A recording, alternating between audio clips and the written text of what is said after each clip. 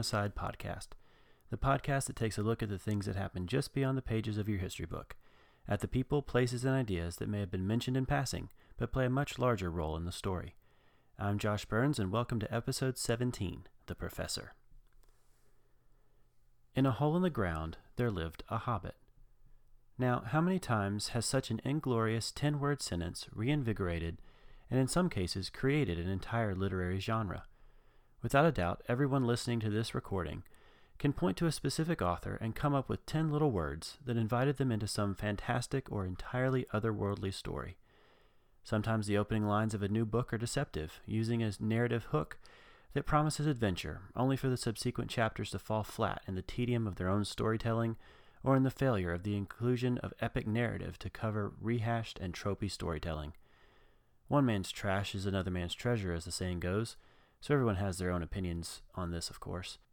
But sometimes the storyteller and his work become so synonymous that it is difficult to think of one without the other. I'm, of course, talking about the great J.R.R. Tolkien. Now, other podcasters might be able to give some biographical information about J.R.R. Tolkien without referring to his written works. I'm not one of those. I will say that the little bits of conjecture that I will offer are just that, conjecture. I'll try to keep it to a minimum as much as I can, but that may not be a promise I can keep, or even want to keep. Another thing to know about this episode is that there is a wealth of primary source material, and therefore, where I can, I'm going to let Mr. Tolkien speak for himself. Most of this is in the form of letters that he wrote that were collected throughout his life, so be ready for a lot of quotes in this one. John Ronald Reuel Tolkien was born on the 3rd of January, 1892, to Mabel and Arthur Tolkien, an English couple living in South Africa. His father worked as a manager for the Bank of Africa in the town of Bloemfontein, in what was then the Orange Free State. The Tolkien family lived next door to Arthur's bank, but the town itself was apparently not too impressive for Mabel. In a letter to her family, she described her living situation as a howling wilderness and a horrid waste. Bloemfontein was certainly different than what she was used to back in Birmingham, England. No lions would threaten to attack people after dark in England, anyway, and as far as I can tell, jackals don't hang out in the English countryside. Arthur seemed to enjoy the South African climate and his work at the bank, making sure things went smoothly for the bank's clients while learning a little Dutch on the side. Life overall, it seemed, was going along reasonably well, distance from their families in England notwithstanding, and, like I said, on January 3rd, Mabel brought John Ronald Reuel Tolkien into the world. Young John took his father's middle name of Reuel, but he was mostly called Ronald by his parents and those close to him for the rest of his life. Things went along fairly well after John was born. In those early months, toddler John was taken out into the family garden in the mornings and evenings, where he watched his father or the gardeners tend to the various plants and trees. There were a few misadventures with the local wildlife now and then, however. Once, as John was learning to walk, he was bitten by a tarantula. Now, later in his life, John claimed not to remember the spider bite and did not hold any particular dislike towards spiders in general. However, as biographer Humphrey Carpenter points out in his book, J.R.R. Tolkien, A Biography, John wrote about monstrous and venomous spiders more than once in his writings, including two of the most dangerous creatures in his famous Middle-earth legendarium, the unholy giant spider Ungoliant in the Silmarillion and her monstrous offspring Shelob in the Two Towers.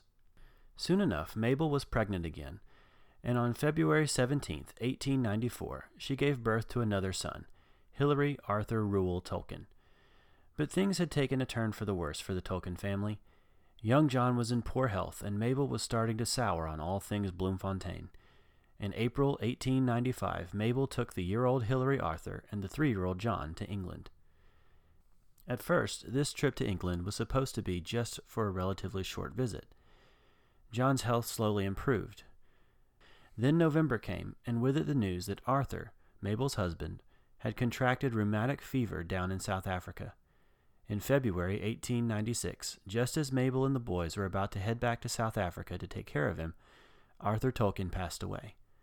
According to Humphrey Carpenter, the only clear memory that young John had of his father was of him painting A.R. Tolkien on the lid of a family trunk right before John left for England. Understandably, this was terrible news, and Mabel had some difficult decisions to make with this new hand that she had been dealt. The handful of investments that Arthur had been able to make would not be enough.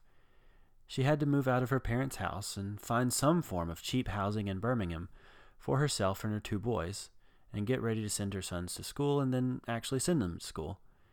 King Edward's School in Birmingham was the obvious choice. John and Hilary's father had attended the school in his youth, and it was regarded as the best grammar school in the city. But the school had an entrance exam to be let in.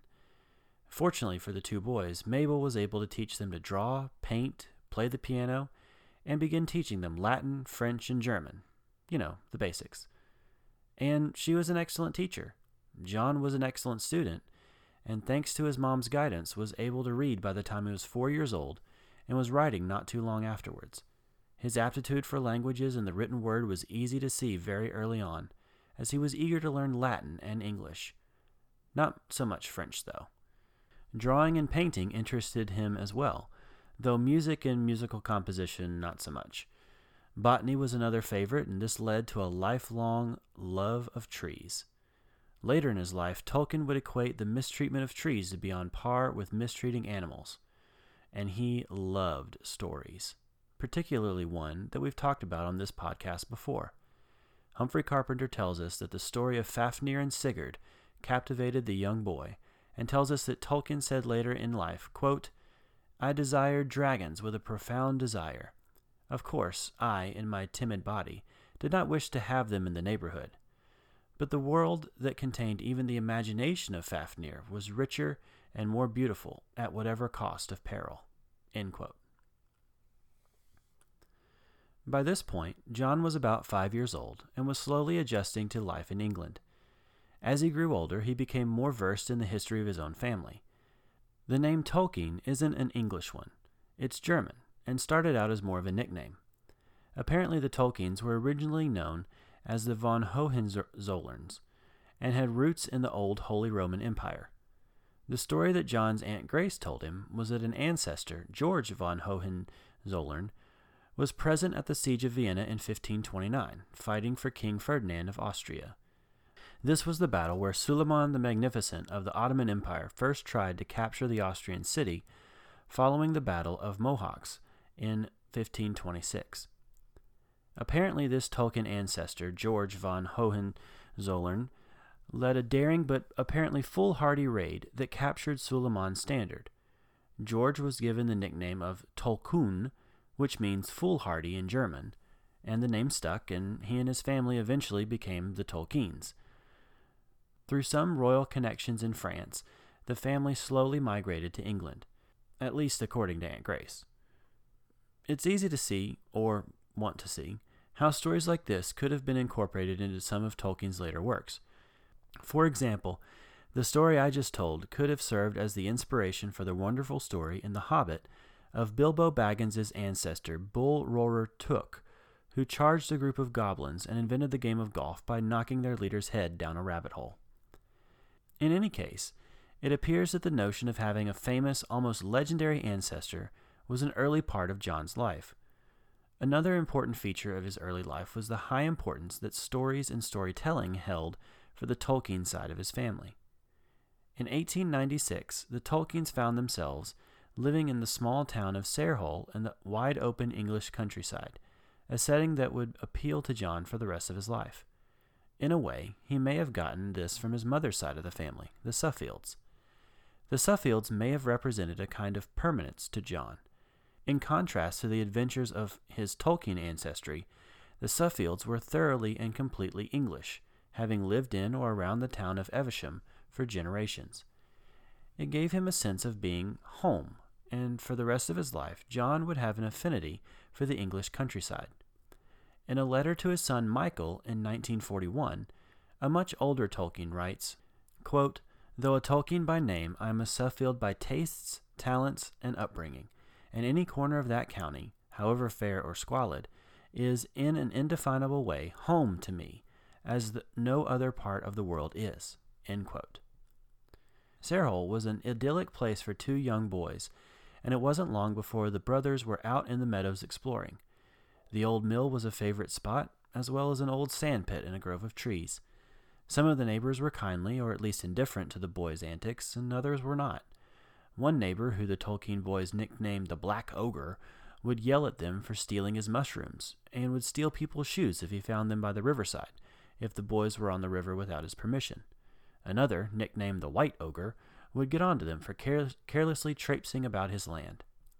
In a letter to Mr. Nicholas Thomas, sent in 1968, Tolkien had this to say about his childhood home and the White Ogre. Quote, "As for knowing Sarehole Mill, it dominated my childhood. I lived in a small cottage almost immediately beside it, and the old miller of my day and his son were characters of wonder and terror for a small child." End quote. He may have seemed as a small child to others, but already by 7 years old or so, the young John was beginning to find his creative side. He wrote a story about a dragon, but was flummoxed when his mother pointed out that in English, you shouldn't say green great dragon, you should say great green dragon instead, thanks to the rules of adjectives this Frankenstein's monster of a language that we call English has. One of those things that English speakers know, but don't know that we do.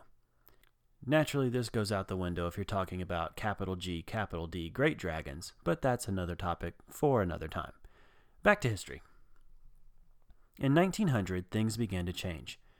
For a number of personal reasons, Mabel Tolkien and her sister, May, joined the Roman Catholic Church in Birmingham.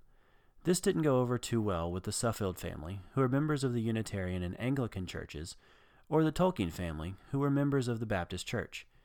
In spite of the negativity from both sides of her family, Mabel kept to her new faith and began instructing John and Hilary in it as well. 1900 also saw John head off to school at King Edward's, which lay 4 miles away from the idyllic countryside of Sarehole that the Tolkiens had spent 4 years exploring. This was a sad time for John, as he would look back on his time in the fields and woods with great reverence. A new house and a new school in an area as different as night and day even at the turn of the century. The house that Mabel and the boys would eventually settle in was right next to the main train yard, with all the sounds and smells and sights you would think that were there, as far opposite as could be from the previous quiet, rural home. There was one silver lining to all of this. There were strange names written on the sides of the rail cars, names written in letters that John knew, but formed words that he could not pronounce. These were Welsh names, and they offered a glimpse of the wealth of languages that this world had and still has to offer.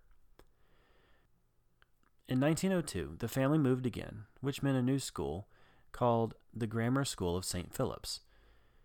Thankfully, the family met a priest by the name of Father Francis Morgan, who would do much to care for them and lend a hand.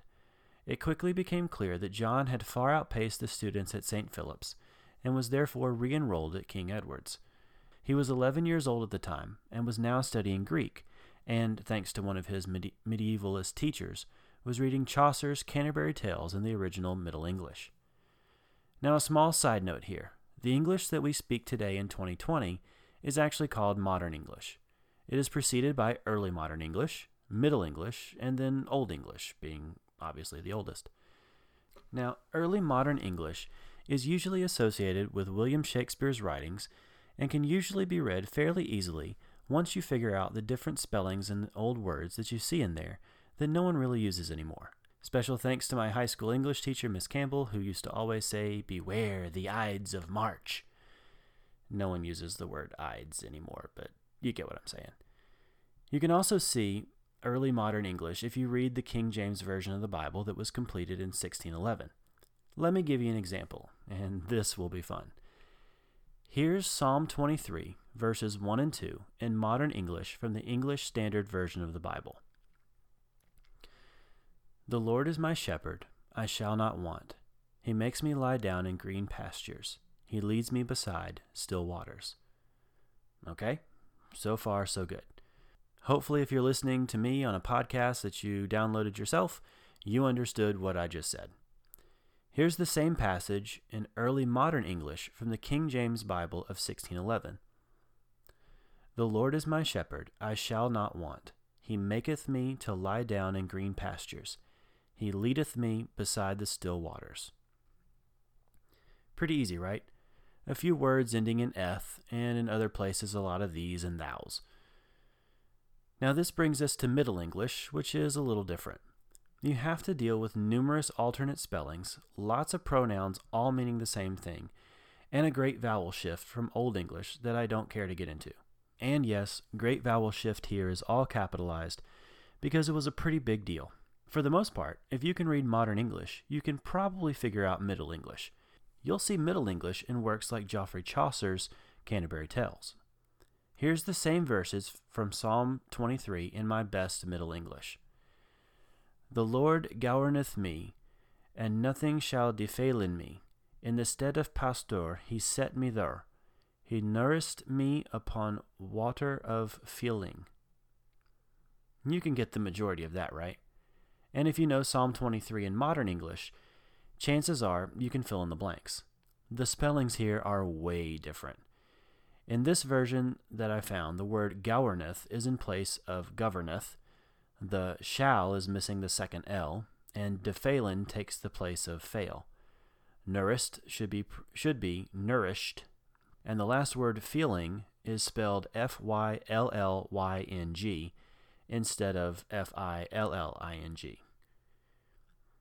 If you use Middle English spellings on a spelling test, you would fail for sure, but it is still fairly understandable. One of the problems with it is that the spellings are inconsistent, so if you were to Google Psalm 23 in Middle English, you would probably get something different from what I just said.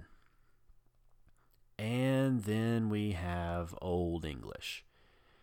And that is a completely different language that barely resembles Middle English or Modern English. How Old English mutated into what we speak today is beyond me, and for much smarter people to write books about. You can find Old English in works like Beowulf. Here's Psalm 23, verses 1 and 2 in my best Old English. Wish me luck. Driten me reit, ne bith me nanes godes wan, and he me gesset in sweithi good fairland, and fedid me bewatera stathum. Yeah, that's Old English. I have no idea whether I said any of those words correctly or not, so if you happen to speak Old English, I'm sorry. Okay, back to history. 1904 brought more challenges. Both John and brother Hilary came down with whooping cough and measles. Then Hilary came down with pneumonia. Mabel exhausted herself caring for her boys, and in April was diagnosed with diabetes. Father Francis Morgan helped where he could, but throughout the year, Mabel's condition continually worsened. Unfortunately, Mabel wasn't able to recover and passed away in November of 1904. It is important here to note the impact that Mabel Tolkien had in the development of her sons. She introduced John to languages and fostered his love of drawing and the arts.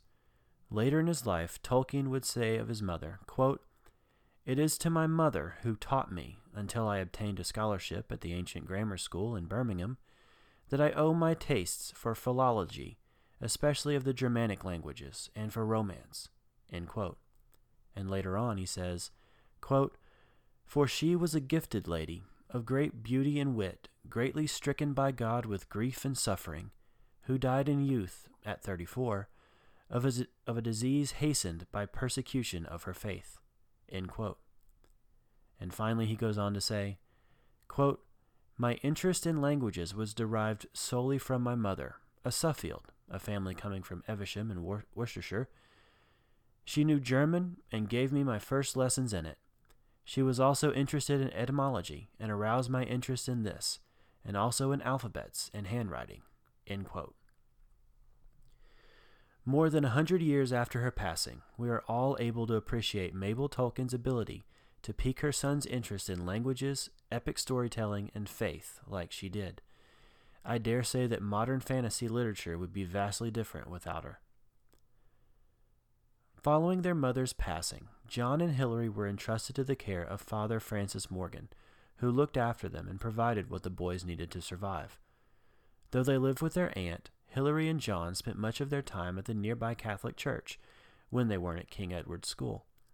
John continued to thrive in the study of Latin, Greek, and German, and soon enough he was introduced to the language of the Anglo-Saxons.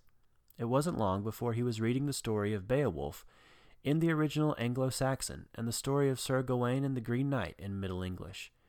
This was followed by learning enough to read the story of Sigurd and Fafnir in Old Norse. He loved languages, words, and the ins and outs of languages, and it wasn't long before he was creating languages of his own. Fast forward to 1908. John is 16 years old and has moved yet again. He and his brother were put up in a room with a family of 3 and another orphan. The other orphan's name was Edith Bratt, a gray-eyed, dark-haired girl whose mother had died 5 years earlier. Edith played the piano well and quickly became friends with John, and it wasn't long before their friendship blossomed into 2 years of a happy romance. Unfortunately, Father Francis Morgan, who supported John monetarily so that he could continue his education, was informed and strictly forbade their relationship. Unwilling to part from each other, John and Edith continued to meet secretly, but were spotted once again. John was forbidden from seeing Edith yet again, with Father Francis making it clear that John was not to communicate with her again until he was 21 years old. In a 1941 letter to his son, a much older John wrote to his son Michael, quote, "However, trouble arose, and I had to choose between disobeying and grieving or deceiving a guardian who had been a father to me, more than most real fathers, but without an obligation, and dropping the love affair until I was 21. I don't regret my decision, though it was very hard on my lover, but that was not my fault. She was perfectly free and under no vow to me, and I should have no complaint, except according to the unreal romantic code, if she got married to someone else. For very nearly 3 years I did not see or write to my lover. It was extremely hard, painful, and bitter, especially at first." End quote. It was a difficult time personally for Tolkien to be denied the person that had brought him so much happiness. One facet of his professional and educational life that would help alleviate some of the difficulty and would play a pivotal role in his life was the TCBS. The TCBS was a small group of some of Tolkien's closest friends. The group originated back when Tolkien was at King Edward's School and started as a tea club, hence the TC in the name. The B and S part of the name came from the Barrovian Society, a play on the name of the Barrow Stores, which was the place where the young gentlemen would gather when they were not in the school library. The TCBS was a place where Tolkien and his friends could sit and discuss whatever they wanted, passing stories back and forth, learning from each other. It became a close-knit group and a place for the friends to offer constructive criticism as the members presented their poems and other academic work to each other for scrutiny. Even as time went on, however, John's fondness for Edith didn't seem to waver. Picking back up from the previous letter to Michael we read a minute ago, Tolkien says, quote, "On the night of my 21st birthday, I wrote again to your mother, January 3rd, 1913. On January 8th, I went back to her and became engaged and informed an astonished family." End quote. By 1913, life had changed significantly for John. He had been accepted to Oxford and had thrown himself wholeheartedly into college life. His love of Germanic literature came back in full force, and he participated in undergraduate reading sessions and clubs that were around then. He was also writing more, composing poems, and had gotten his feet wet with the Finnish language. It was also around this time that he read a group of Anglo-Saxon poems called the Krist of Cynewulf. 2 lines stuck out to him, and let's see if I can do this. Eala Erindel, Engla Beortast, Ofar Midengarde, Monom Sended. Of course, that is my best Anglo-Saxon pronunciation of the lines. Hail Arundel, brightest of angels, above the middle earth sent unto men. Now, as literally everyone knows, the word Arundel is Anglo-Saxon, meaning a shining light or a ray like a ray of sunshine.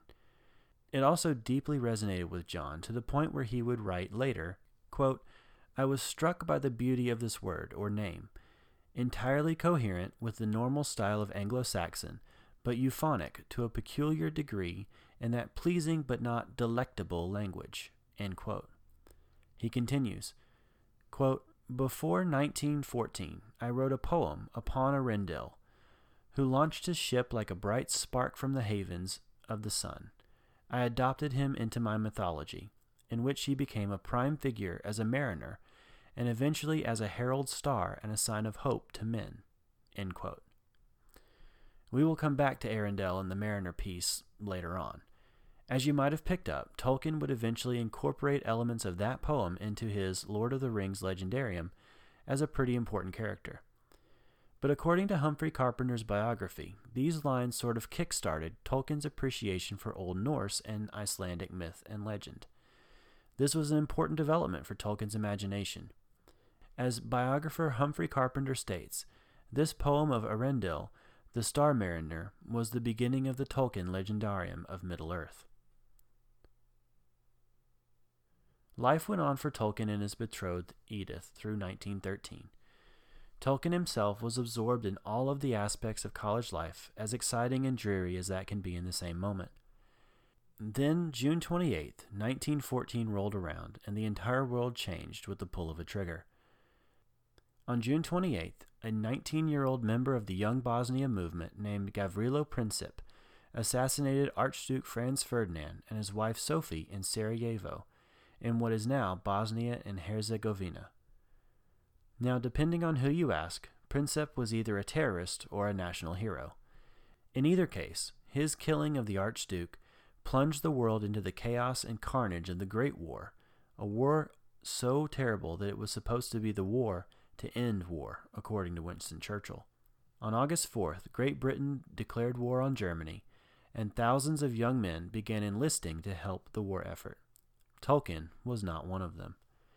His brother Hilary enlisted as a bugler, but John wanted to stay at Oxford and continue to earn his degree. It wasn't until he found a program that allowed him to enlist but defer his call-up to active military service that he signed on with the Officer Training Corps. Around this time, he also began to dive deeper into his writing of both poetry and fantasy stories, as well as languages of his own invention. He would refer to his made-up language as, quote, "my nonsense fairy language," end quote, but he was serious enough in this nonsense to use it to write poetry that, when translated into English, actually makes sense. The Middle-earth legendarium found its origins around this time as well, with the words Valinor and Taniquetil starting to appear in his writings. Now, for those wondering, in the Silmarillion, Taniquetil would eventually become the tallest mountain in Arda, or Earth, and Valinor would eventually become the home of the Valar. More on that later. In the meantime, June 1915 arrived, and with it, first-class honors for Tolkien after passing his final examination in English literature and language. Following that, he took up his military responsibilities with his commission as a second lieutenant in the 13th Battalion of the Lancashire Fusiliers.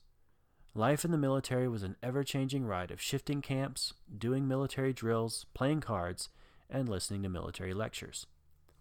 As 1916 rolled around, Tolkien began to specialize in signaling and doing code work, to none of our surprise. He learned Morse code, how to use signal flags, and how to use carrier pigeons. Soon he was appointed to be the battalion signal officer. The war wearily kept dragging on, and deployment to the trenches in France was becoming more and more inevitable. Now, by this point in the war, the Central and Allied powers had both become literally entrenched along the Western Front between Germany and France. Both sides were at a stalemate as 18th and 19th century tactics and strategy met with early 20th century killing power.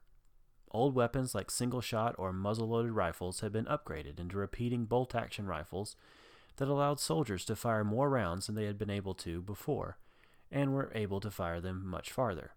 Add in the fancy new telescopic sights, and things got even worse for targets on the wrong side of the crosshairs.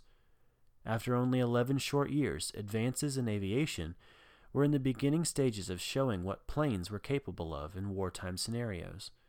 In the confined trenches, grenades were extremely effective and were improved by leaps and bounds during the war years.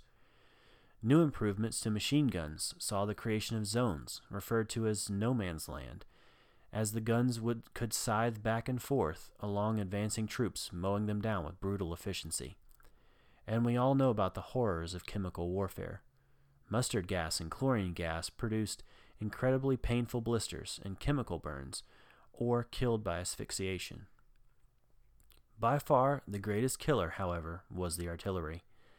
Improvements to gun and shell designs, coupled with greater ranges, allowed these weapons to kill massive numbers from farther and farther away.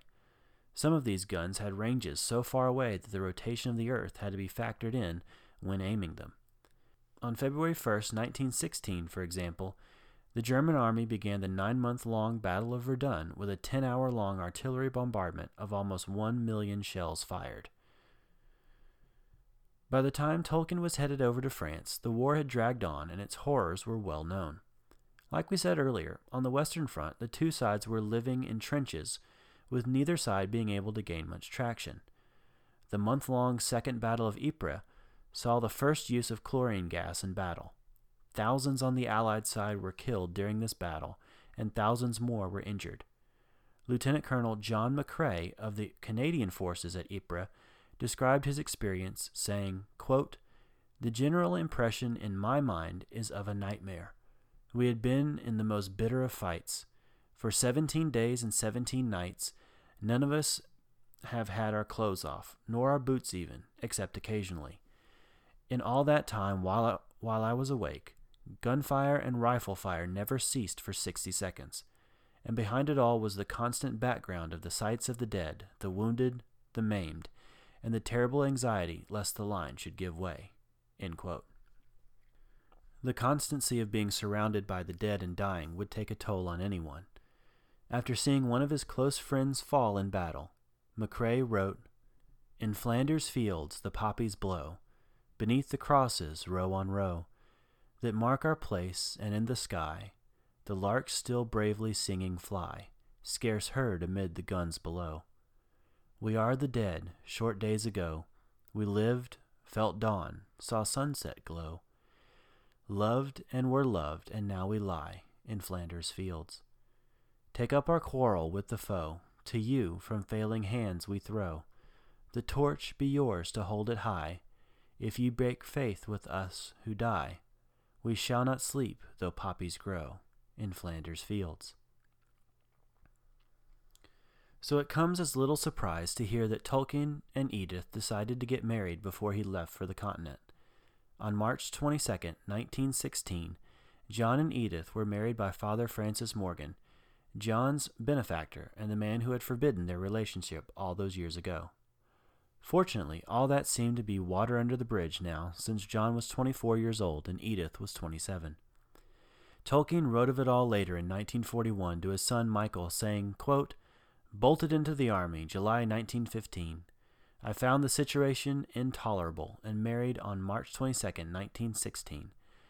May found me crossing the Channel. I still have the verse I wrote on the occasion, for the carnage of the Somme." End quote. Tolkien arrived on French soil at the town of Calais on June 6th, and then headed to base camp at Étaples, where he was transferred to the 11th Battalion. He spent 3 frustratingly boring weeks at Étaples, boring because of the inactivity, and frustrating because of the lack of information and the overall attitude of the seasoned soldiers toward the new recruits. But after that 3rd week, Tolkien's company was sent by train to Amiens on the front lines. They could hear the guns firing before they even reached their destination. From Amiens, the 11th marched 10 miles to the little village of Rubempre, where they would camp in the broken roofs and falling rain, surrounded by the scarlet poppies, not unlike the ones that inspired Lieutenant Colonel John McCrae. On June 30th, the 11th moved nearer to the front line at a place called Bouzencourt. On July 1st, the Battle of the Somme began. Tolkien biographer Humphrey Carpenter describes the opening day by saying, quote, "At 7:30 a.m. on Saturday, the 1st of July, the troops in the British front line went over the top. Rob Gilson of the TCBS, serving in the Suffolk Regiment, was among them. They scrambled up ladders from the trenches and into the open, forming up straight lines as they had been instructed, and beginning their slow tramp forward. Slow because each man was carrying at least 65 pounds of equipment. They had been told that the German defenses were already virtually destroyed and that barbed wire cut by the Allied barrage. but they could see that the wire was not cut, and as they approached it, the German machine guns opened fire on them." End quote. Now, to our modern ears, this seems suicidal, and like something you would see in a colonial times movie, with redcoats lining up in nice orderly lines to shoot at each other. This is what happens when old and outdated tactics meets new and improved weapons technology. With perfect targets right in front of him, the German machine guns mowed the advancing British troops down like grass.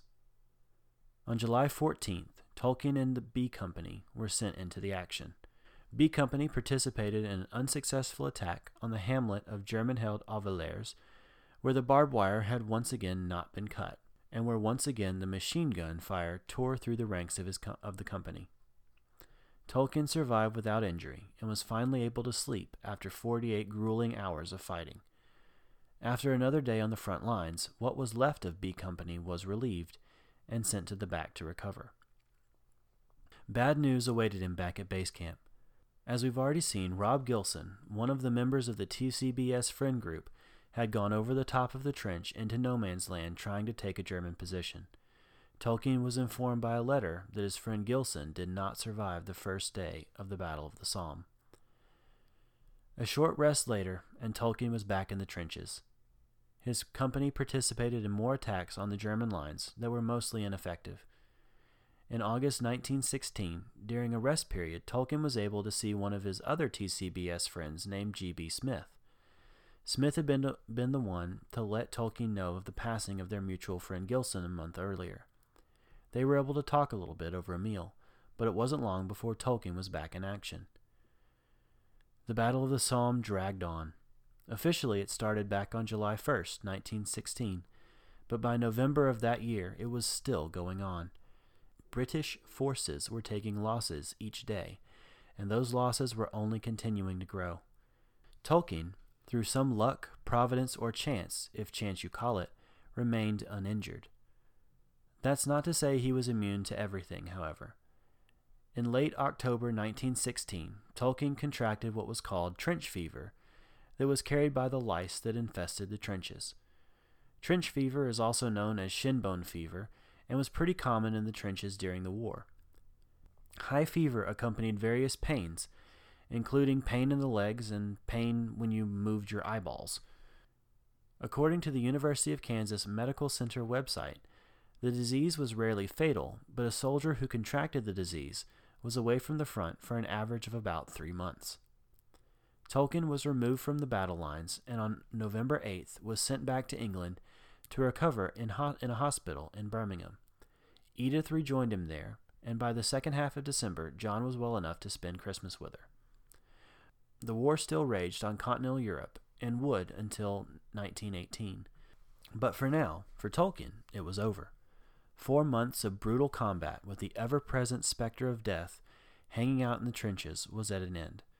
Though he escaped the carnage mostly unharmed, Tolkien was not without his wounds. He had lost close friends in his short time in France, such as Rob Gilson and G.B. Smith from the TCBS group.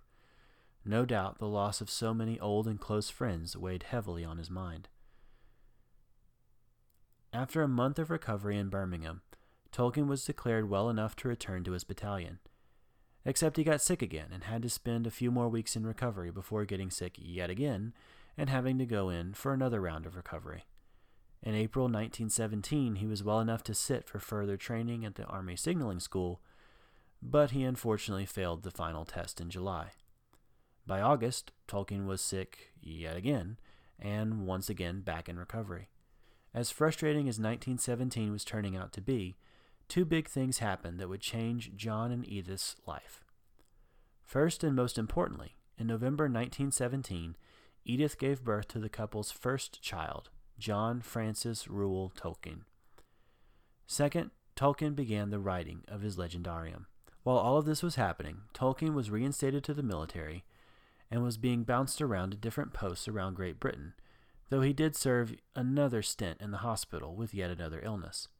Edith wasn't a big fan of the moving and the constant illness, though, and Humphrey Carpenter quotes her in his book as saying, quote, "I should think you ought never to feel tired again," Edith wrote, for the amount of bed you have had since you came back from France nearly 2 years ago is enormous." End quote. Carpenter doesn't say whether or not this was meant as a joke on Edith's part, probably wisely avoiding any inquiry into the mind of a new mother whose husband is constantly in bed with sickness. By the time Tolkien recovered from this latest illness, it was October 1918.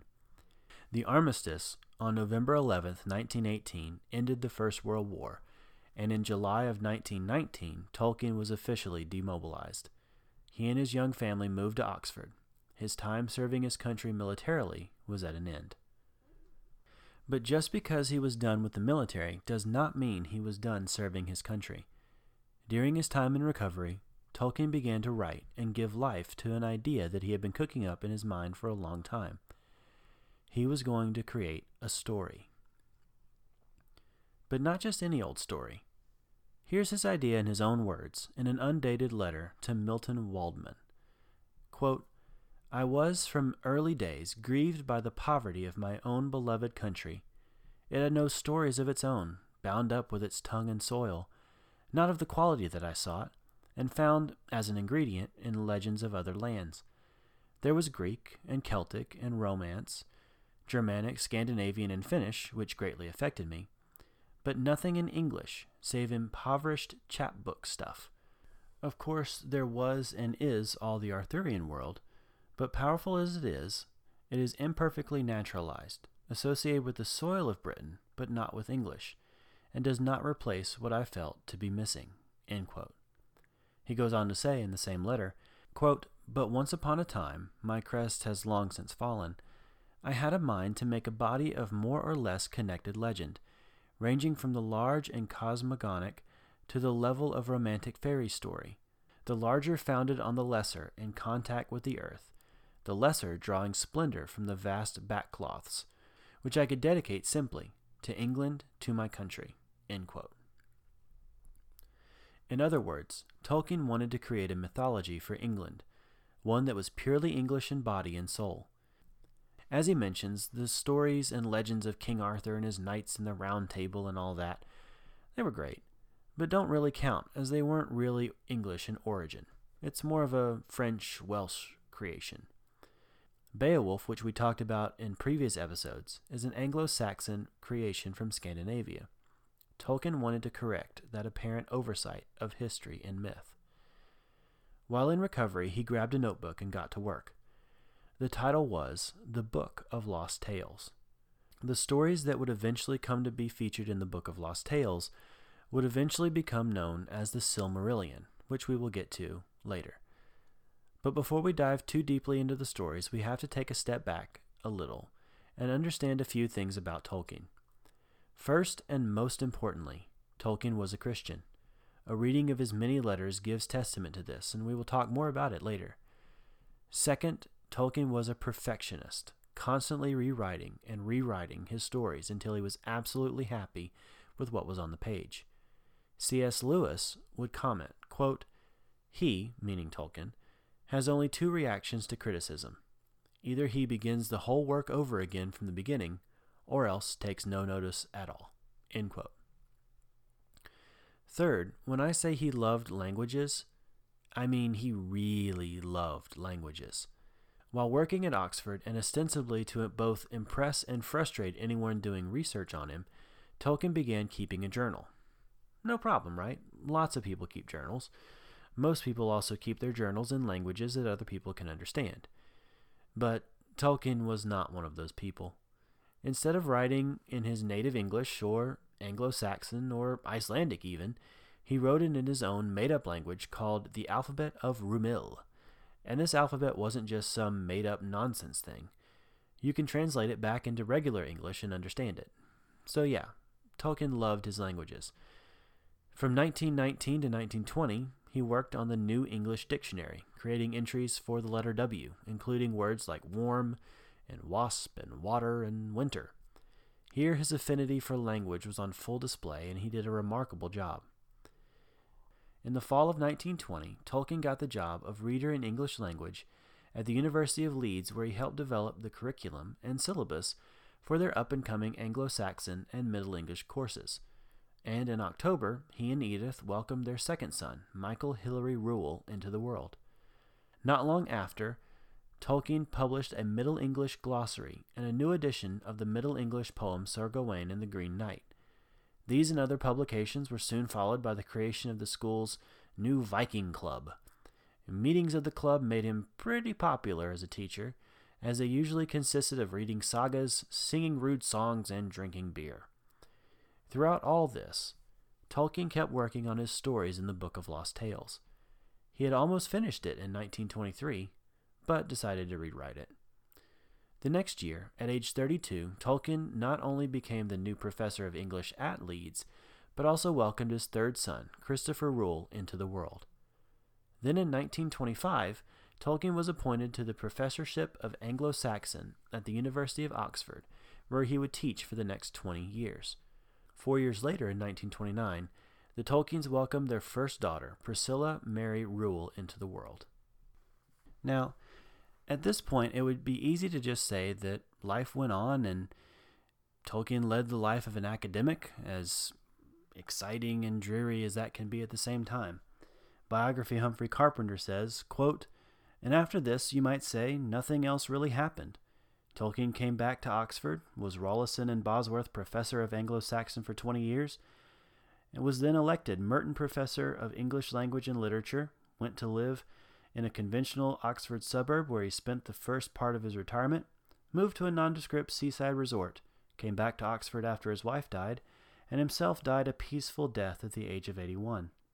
It was the ordinary, unremarkable life led by countless other scholars, a life of academic brilliance, certainly, but only in a very narrow professional field that is really of little interest to laymen, and that would be that, apart from the strange fact that during these years when, quote, nothing happened, quote, he wrote 2 books, which have become world bestsellers, books that have captured the imagination and influenced the thinking of several million readers.